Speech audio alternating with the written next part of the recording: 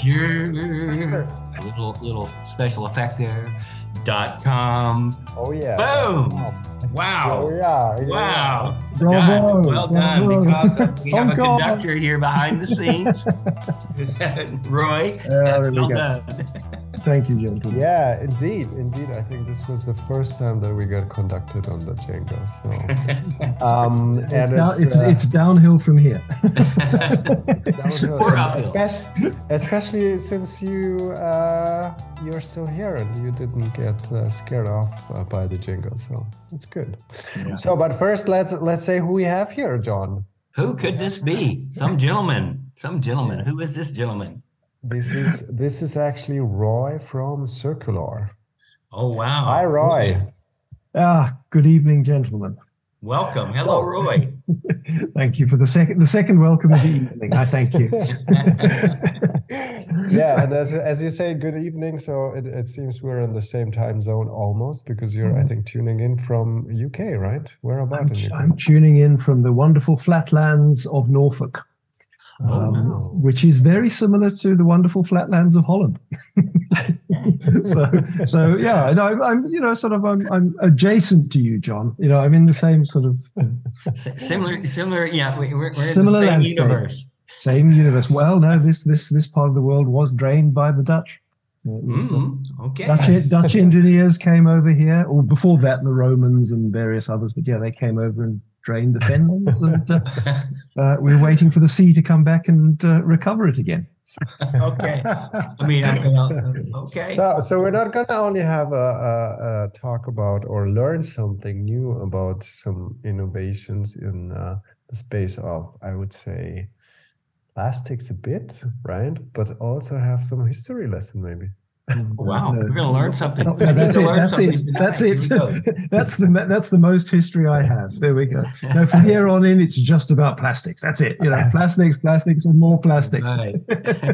You already brought it up, and since we are here in Plastic Climate Future podcast, so it has to do something with materials or plastics, and that's why it was a pleasure actually to get to know you once a couple of weeks ago, and I'm happy that you are here today to tell us a bit more about your company, I would say. But as we always start first with the person, who is Roy? Who are you? Yeah, that's a question. It's a question I often ask myself. Okay, well, look, I'll give you the long story and the short story. Now. Yeah, no, well, that's important. I'll give you the long story and the short story, and you can edit whichever one works best for the time frame. So the long story is I was born in the UK. I grew up in Zambia in Africa. I went to school in what was Rhodesia. I went to university in Cape Town in South Africa. I did a degree in fine art. I majored in sculpture. I then went to work for South African television, and this was in the pre-apartheid days. From there, I went to set up a television station in the desert in Bophuthatswana, which I suspect, gentlemen, you will remember, because it was where Sun City was, and it was the time when the South African government was trying to persuade the rest of the world that there were these independent states. So we built a television station in the middle of the desert, which was an astonishing experience, and one which I will never live to regret, because it was just the switchover from analog to digital. And being a 24-year-old, pretty fresh out of university, I had the most amazing opportunity to work in that change of that technology shift. And not only that, there was a cultural shift, because it was almost the end of days of apartheid. So we were able to interview people who couldn't be interviewed in South Africa. So it was a very different climate, and it was a time to change. Yeah. Along the way, I picked up a wife and two small children, and because that said wife had grown up in Europe and told me what a wonderful place it was, we decided that we should bring the children to Europe, and we would go and live in France, and they would become French children, and everything would be sort of merveilleuse. Anyway, none of that worked out. So there you go. About 14 years ago, I ended up in the UK, where actually I was born, but and reluctantly ended up here. A 25-year-old with a young family and a very long, well, for the time, an awful lot of experience, because when you're building something from scratch where there aren't specialists, and let's face it, in the middle of the desert in Africa, there are not a lot of specialists, you get a lot of experience very quickly. Mm. And when I started going for job interviews, the people I was talking to were, let's say, in their, middle years, and essentially from an experience standpoint, it was their jobs I was after. So that was a non-starter. At the time, the UK was trying to develop its export. Strange, déjà vu. Here we are again, back again. The UK had not yet joined the single market, and they were trying to promote enterprise. And so I ended up with a red beret, a banker from Zambia, and a guy from Canada who I think had only ever done salmon fishing, but I could be wrong. He might have also been a biophysicist. I don't know, but doing a postgrad MBA in export management, essentially focused on that. Then I went to work as a consequence, I went to work for a television equipment production company who were doing some of the very first touchscreen edit systems. Mm-hmm. And then I got involved. I'd been involved with a digital war, multi-video war project, very early sort of matrix project. And somebody I'd met there said, "Hey, I'm starting an advertising agency. We need somebody to, come on board, handle all these unruly creatives." And that was where I was for the next, 36 years, I think, 36 years. Along the way, I had met one of my co-founders in this, a wonderful woman. I won't go into her biography because it's even more, if mine is slightly interesting, hers is astonishing. If I would go so far as to say that she was actually the original crash test dummy on the world's first hovercraft. There you have. You might have to cut that. I'm not sure she wants everybody to know that, but anyway, she was crash test dummy on a hovercraft. She was at the same time as I was sort of making my way with developing the agency, the tech agency. She was actually on the other side. She was. First and foremost, she started off selling radios on Tottenham Court Road, which was fairly unusual in that day and age. And she subsequently moved into working on the development of the Amiga system. And then from the Amiga, she worked into the Commodore series, the Commodore 64 and those very early PCs. And she then ended up essentially managing the product development in terms of bringing together the componentry, the software, essentially chunking for Compaq. So she was coming up on the industrial side, so managing outsourcing, managing software integration, those sorts of things through that transition, as I was sort of coming along through the whatever. And as a consequence of the cooperative, we bumped into one another.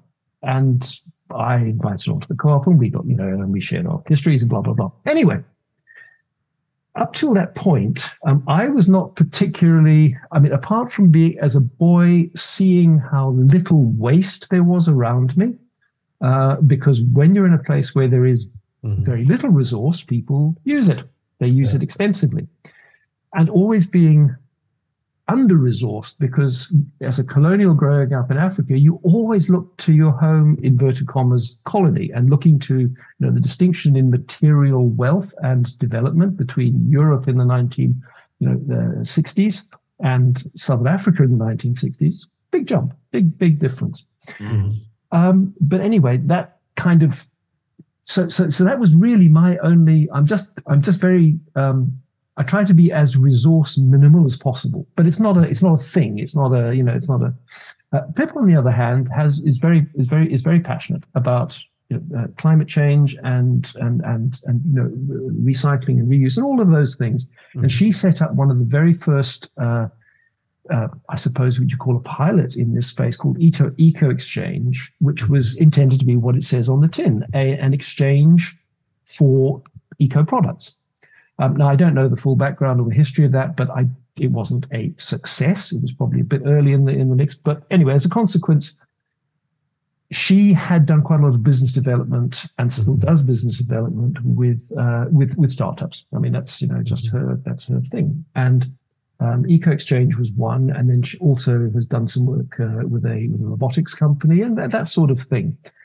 And along the way, she was approached by a Malaysian company who are producing a composite material using rice husk and a bio-based binder.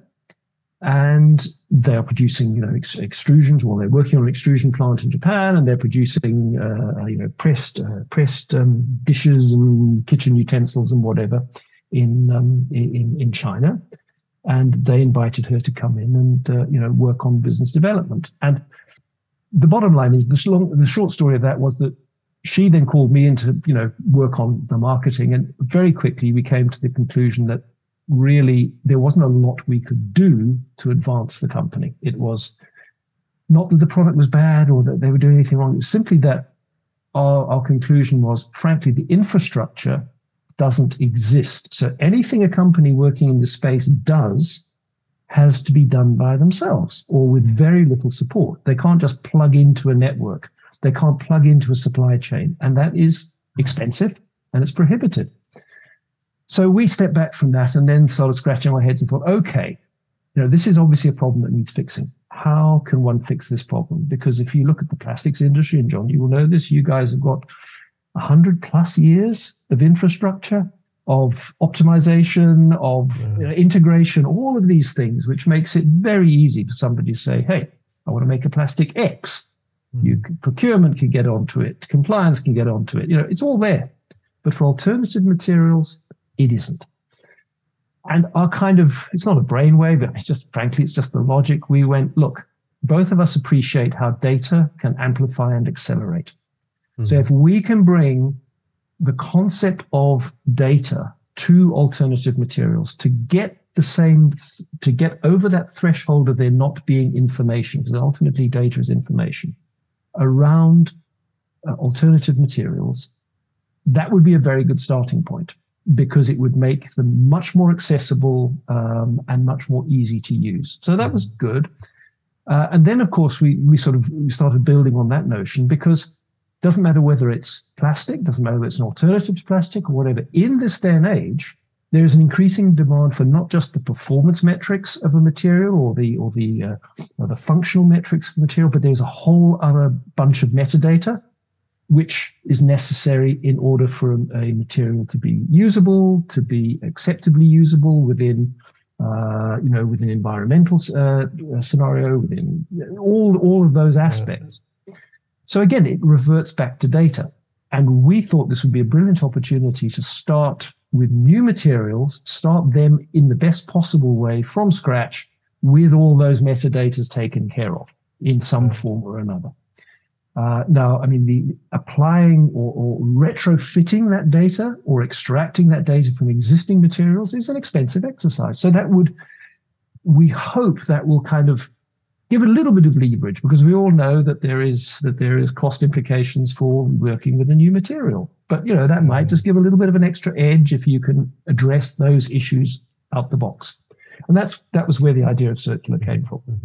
So it was very much the approach is to homologate the data, to bring it all into a form that is easily distributable, that is easily accessible, and that can really inform on the journey, the complete sort of circular journey of an alternative material. Now, the model can apply to any material. This is not by any stretch of the imagination unique to alternatives, but there are some characteristics of alternative materials which are not common to existing plastics, metals, whatever. And one question here. So what can you name, like, also for our audience, what is an alternative material in your view? So you mentioned already the rice husk biocomposite thing. Like, do you have some examples already? Well, I mean, there is an entire, there's an entire body of bioplastics already. Yeah. So biodegradable bioplastics, whatever you call them. Mm-hmm. We use alternative materials more as a marketing term. And if you look at our website, you'll see alternatives to plastics. Yeah.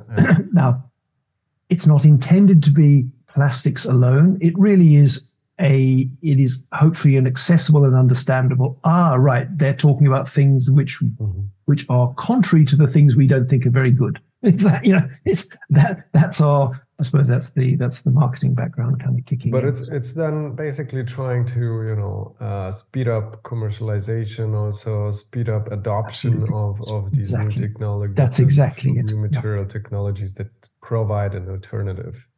Exactly. What do you think, John? Yeah, just fascinating listening to this. And we get back to how you got to where you are. I mean, that's just so fascinating and cool, man. It's so cool. That's another podcast. But coming to some things on point here, some things that are making me think here. Where I am in my journey on this is I think that when we look at, like, if we say, what is the problem? I mean, there are many problems. One problem is, the challenges we have with the climate change, carbon footprint, sustainability, using resources better, all these things. No kidding. Hand on heart, hand on the heads of my children, alignment. We are aligned on that, Matt, me, and you. Then the question is, okay, how do we? And also with NGOs and so on. Yeah. Oh, yeah. So then how do we go forward from here? And just one thing that kind of triggered me a little bit, a good trigger. But I come back. You mentioned biopolymers, and yes, they're there, and we love biopolymers, Matt, and we do, and we are putting our efforts in promoting these. So, yeah. But just know, that they represent about 1% of the capacity of plastics being produced each year, and one reaction to that is saying, oh, that's terrible. Let's turn it up to 90. Then you start talking about scalability and start talking about all these things. And then you start talking about, well, we just shouldn't consume so much plastic. Well, all right, go change the world in 10 minutes. Good luck. These kind of come back to some things about plastic climate future, which are, our pillars, which, science-based and viability. And viability means a lot of things, including,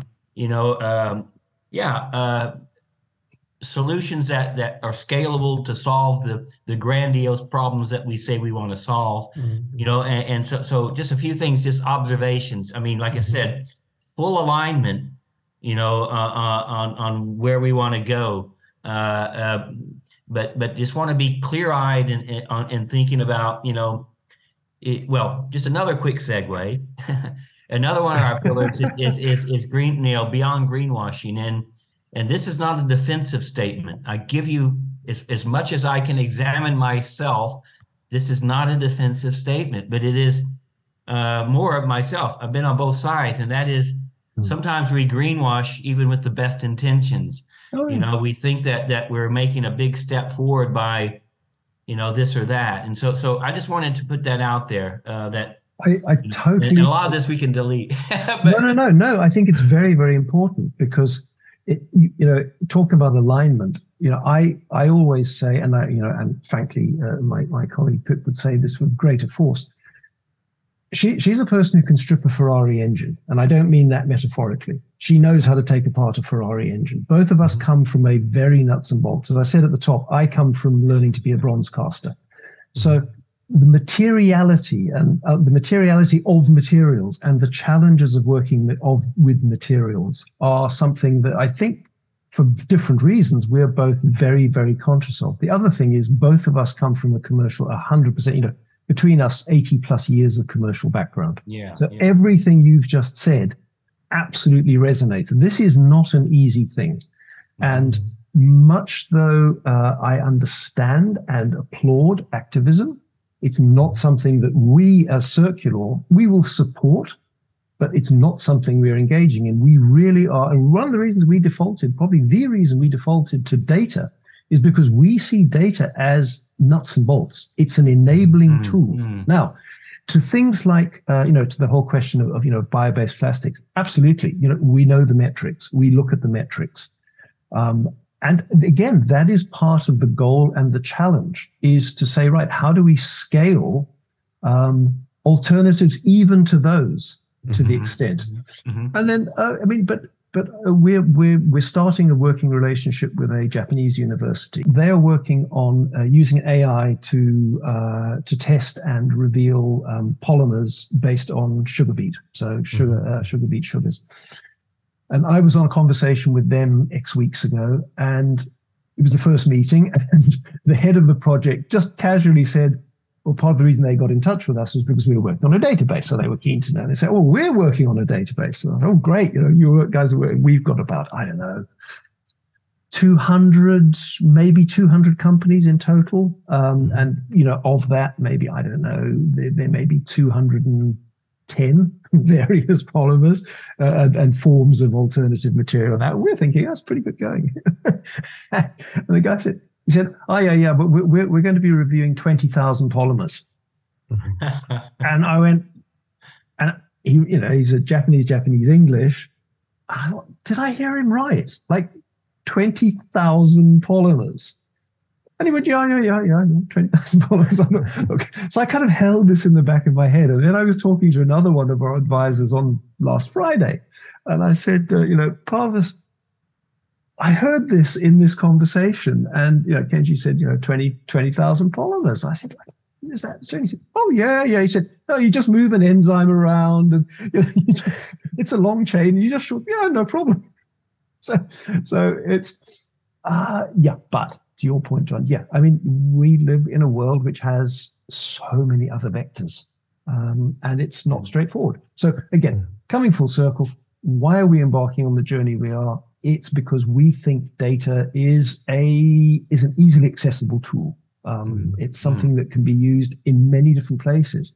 And if it's not necessarily used just with materials, but perhaps with design or with providing metrics for, investment and so on and so forth, having numbers, real numbers matters. Yeah, and this is, I think, one of the key points, because you just mentioned greenwashing, and I think we need also this data in order to be on the point when we address the greenwashing as well. So I think it's not only, of course, it's a tool also for commercialization, for scaling and so on, because you need to identify what is the best way. And for this, we need to have a model that works, obviously, with information and data. But I think on the other hand, it's also, and I think we just mentioned it as well, is consciousness, right? So we need to scale these solutions. We need to also change a bit the mindset, create consciousness, and this comes to our third pillar, engagement. Yeah. Right. So and this one we need to do in a trustful dialogue. And if I think using science-based facts and data is one way to create this trust. And that brings me actually to one of your themes on the website. It says integrating people, resources, and systems. Does this, how important or how big do you see the role of mindsets and changing the mindset of not only industry but also consumers, because in the end it's going towards a system change, right? So and this may be a slight segue back into my history as an ad guy. Go for it. My experience is when you try to your consumer will only absorb so many benefits. The whole approach of the marketer was, and I think still is, really, you can't convince people with facts. So you have to engage them emotionally. And frankly, that doesn't make any difference whether you're talking to a business person, an industrialist, or you're talking to somebody buying a chocolate bar. It's basically the same thing. So, I mean, to Matt, to your top of the question, yeah, ultimately, I think we can all agree that at the root of what we're all trying to do in our own ways is a mind shift. But I think focusing on the mind shift aspect is perhaps not, it's the most costly way of doing it. I think what we have to do is to focus on just the use case, making it easy for people to do things which may be slightly different from their everyday, but has a long tail consequence that is a good consequence. At the moment, we're shifting people's mindsets to things which they know, really, and the producers of some things know don't have a good outcome at the end. So I think but yes, I mean, ultimately, it does require a mind shift. And I think back to the whole question of cigarette smoking. I think there's a very good illustration there. I remember in this country when the whole conversation was going to be about, well, we're going to stop people smoking, and I mean the backlash and this is a cultural shift, and then there was no smoking in pubs, and the roars of anger. 18 months, not even 18 months, 8 weeks, 10 weeks after the ban came in, like, things had changed. And interesting, my eldest son has just come back from Japan, and he was last there 5 years ago, something just before COVID. And Japan, I mean, if you've been there, everybody smokes, or everywhere you go, everybody smokes. He was saying, when I was talking to him the other day, he said the most amazing change is that even in Japan, it is now really difficult to smoke in public. And that was over no time. So how did that happen? Did it happen through, large public campaigns of, change this, do that, do the next thing? No, I don't think it did. There's going to be a shift in consciousness. There's going to be legislation. I was going to say regulation was regulation and legislation is part of it. And again, I mean, certainly in this sector, this is definitely something we're seeing playing into this. And again, it speaks back to this question of data, because if you're going to have public policy, you really need some sound data to make that on. Yes, you can make it from potentially an emotional impetus. That can be the starting point, but you have to have the data, and you've got to know whether it's working or not. That's the other thing. You've got to have good data to start, and hopefully validate that at the end or as you go. So I think there are a lot of vectors, but ultimately, yes, it comes down to a mind shift, a change of social norms. Yeah. And talking about the data, so what kind of data are you acquiring? Okay. Where do you get that from? Like, right. Try to explain it for a drunk 5-year-old. For a drunk 5-year-old. I used that today, Matt. That was great. Okay. Well, there we go. The kind of data that we are looking to. I'll leave out the acronyms. We are looking to the data that allows you to find an alternative material, know how to use an alternative material, right? And ultimately buy an alternative material. So, and then you can explode out from that, because really you can get into everything from societal metadata to economic metadata to environmental metadata. All of these things are part of that data package. That really is, that's the visual model, I suppose, that we carry around in our heads. Is that you have at the core of it, you have this data, you have this material, and it has all these onions of data that are useful to different people in different places to do different things with. But that's basically it. At the core of CirQulor's mission, or what is going to facilitate our mission, is essentially just a big database. That's it. That's now. Where do you get it from? Right. Well, basically, we're getting it from the producers, but that is a step still ahead, because we know from previous experience that is a big challenge. Right now, our biggest challenge is actually creating a taxonomy for alternative materials, because much to our surprise and subsequent horror, no such thing exists. So this came as something of a blinding revelation, I can assure you. And this just goes to show how little I know about this thing, really, or new. I'm learning a bit more now, but back in the day, one of our advisors is Chris Holland, who's the head of alternative materials at the Institute of Mining and Minerals here, and he's an expert on spiders. Spider-Man. You talk to Chris, great guy, really, really super guy. And I was on a webinar with him and I think 5 material engineers during COVID.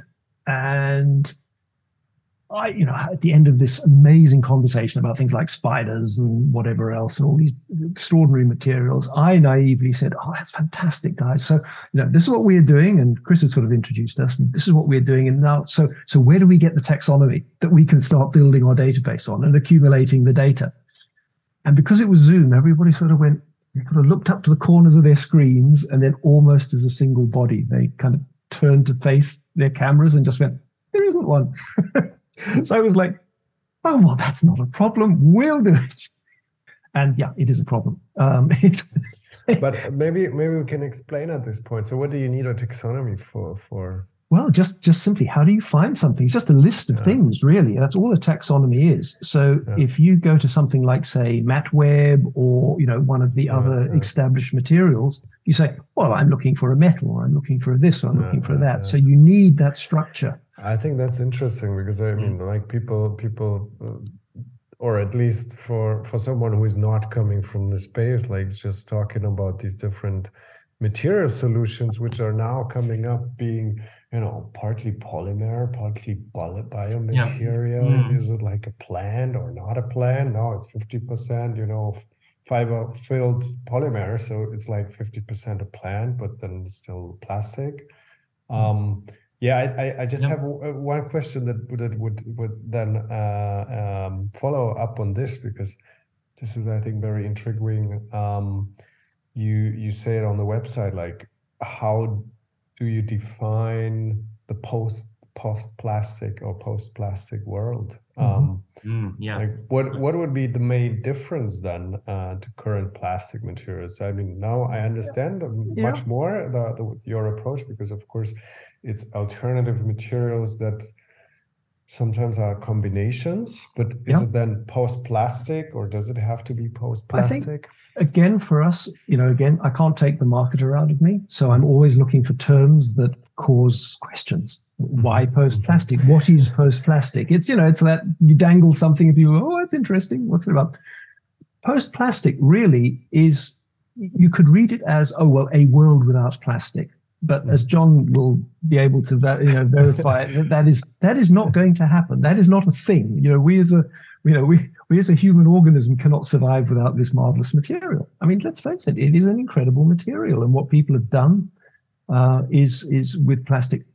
So for us, post-plastic basically means where you have appropriate materials for the use, and where you have a material that may have detrimental side effects, as we are starting to discover with fossil plastic.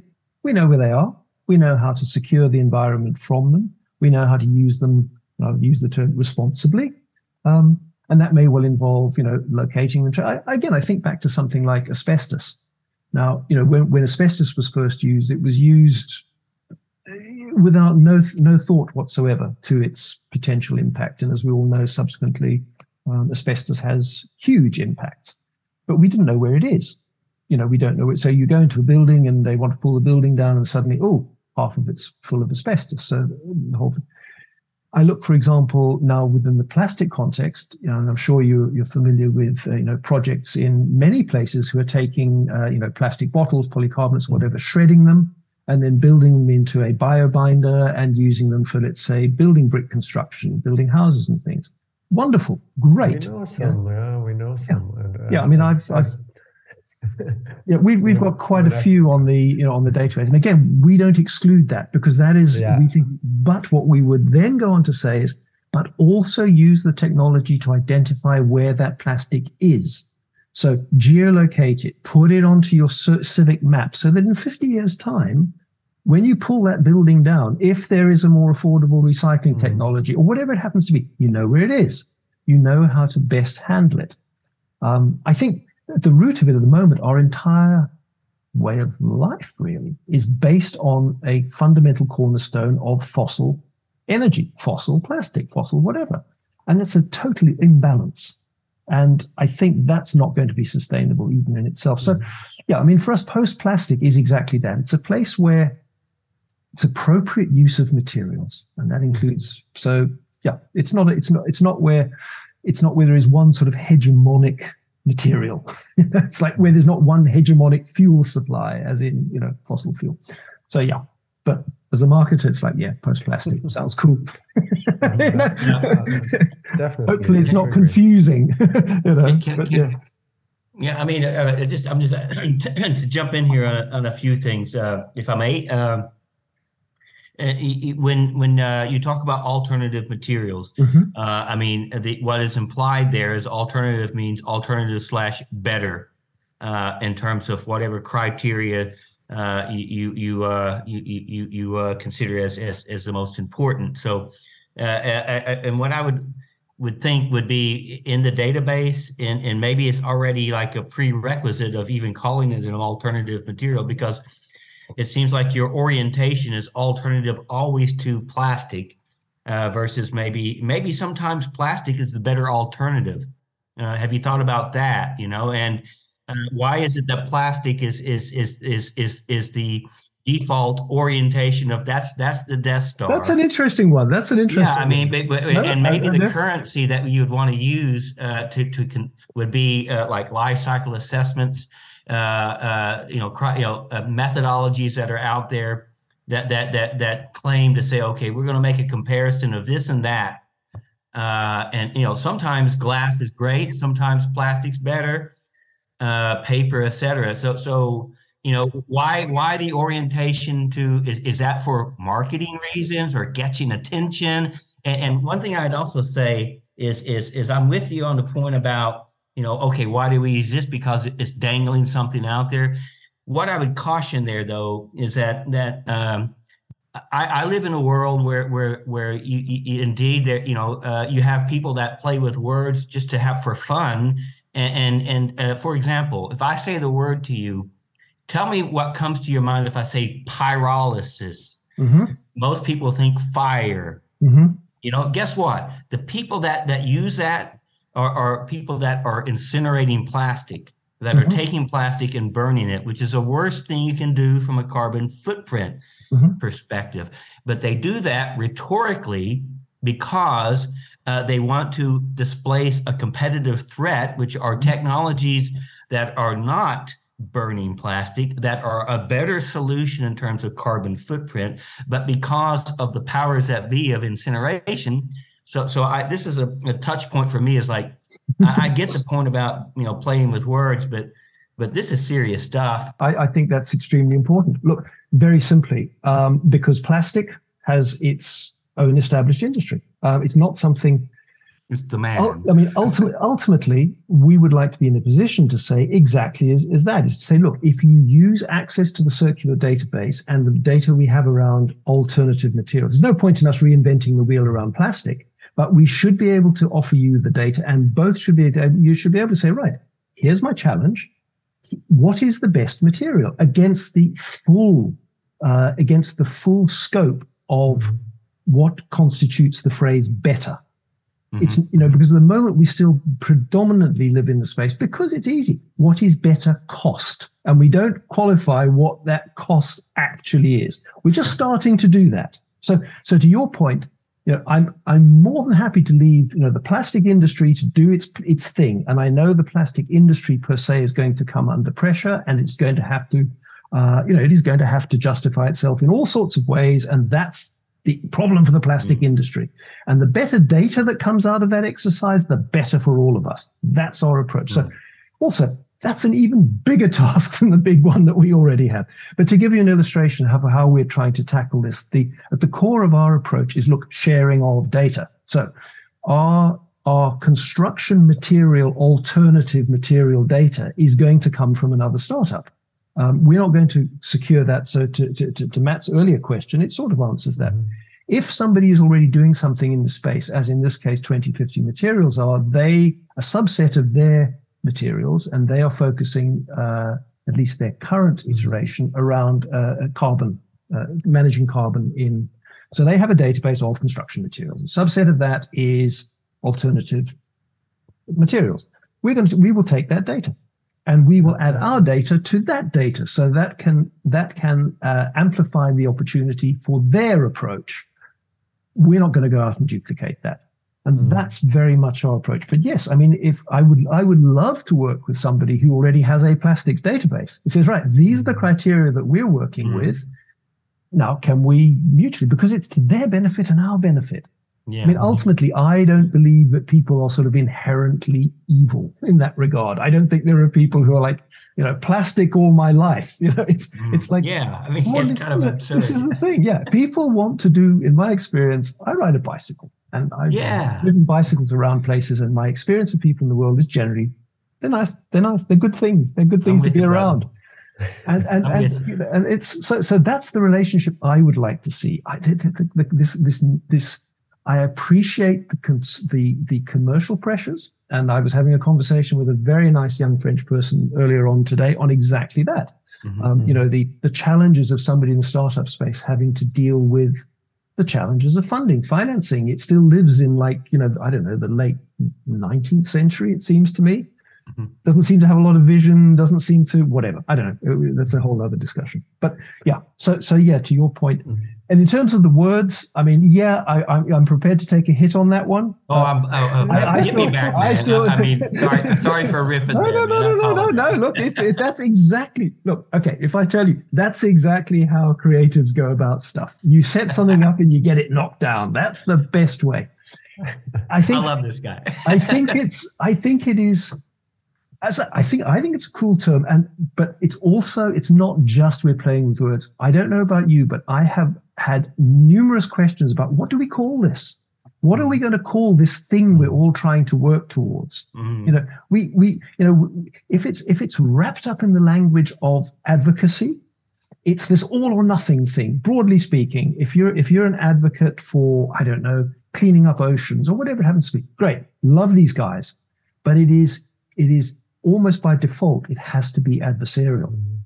And so we've been casting around, I mean, look, every time I write alternatives to plastic, hey, it's a bloody mouthful.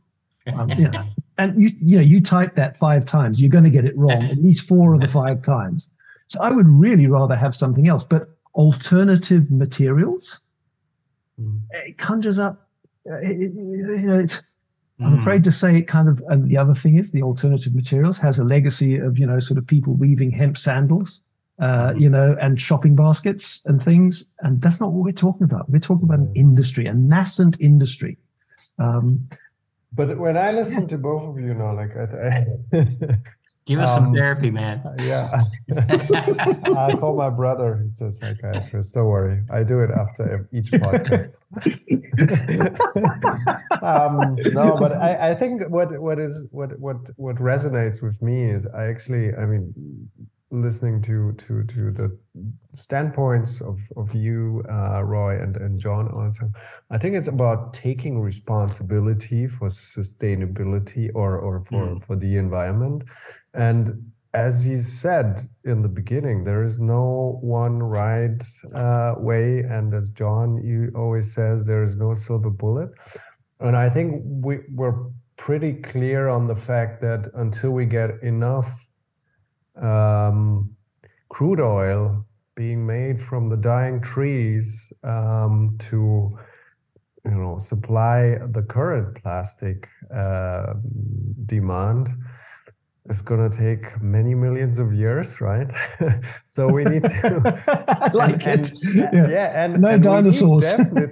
But we definitely, as John said, we definitely, and you also confirm, we definitely need also these kind of solutions because they're also life-saving in many situations. We need to find and look into alternatives, and I think this is something where also, or at least what I understand is where you create through your approach, you create also a bridge because you provide kind of data and you provide also a language for both to connect, the industry that has already the whole infrastructure, technology, expertise, and if they are able to transfer it onto new material solutions, then this so is much going to be better. good for everyone, right? Well, Yeah. I mean, what I would say here and put it for me, simply for me, would be, what you're doing. If what you're doing, which the answer is obviously yes, is trying to create situations where on a daily basis there are people that are engaging with your offering, that are making decisions which are leading to better solutions in terms of material selection, whatever that. Here's my base case. Here's what I want to go to. Maybe you are trying to set up a database, a system, whatever it is that makes that happen more frequently. Yeah. That's a great thing, man. Yeah. That's a great thing. I mean, look, I'll give you an illustration, John. You may or may not be familiar with Matt Webb, but it goes back to that point I made. We did a fairly intensive search to try and find something because, again, as I say, we don't want to invent the wheel. We just want to join it all up. Mm-hmm. And so when I look at something like Matt Webb or Special Chem for chemicals or whatever, you go down through, I don't know, 16, 20,000, something like that, materials. And then you come to literally one word, wood. It's like, I mean, how are you going to make a choice if you just come, okay, maybe it's hardwood or softwood, or maybe it's birch or willow, whatever, but you are not going to build an industry on that. You just got to go, no, I'm not going to make my BMW bumper out of wood. Forget it. It's just not going to happen.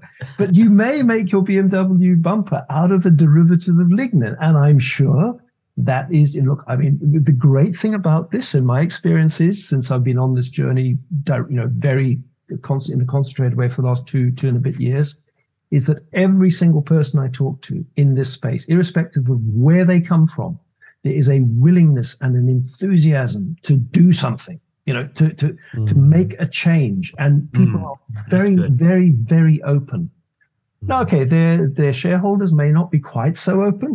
I don't know. They might be not quite so willing to put money into R&D, but I get a sense, and certainly for the generations coming up after me, and certainly for my grandkids, it's going to be a very, very different profile. But I mean, I'd be interested to comment to you, because one of the stats that I trot out gayfully quite often is, and I think it's relatively accurate, is as you probably know, we collegiately, as it's a global we recover about 10 to 18% of our plastic material currently. I think Italy has curbside, I think the highest of anywhere, of something like 70% of curbside plastic in Italy is recovered and recycled. But, we're in the UK, I think we hover around about 13%, something like that. So, okay.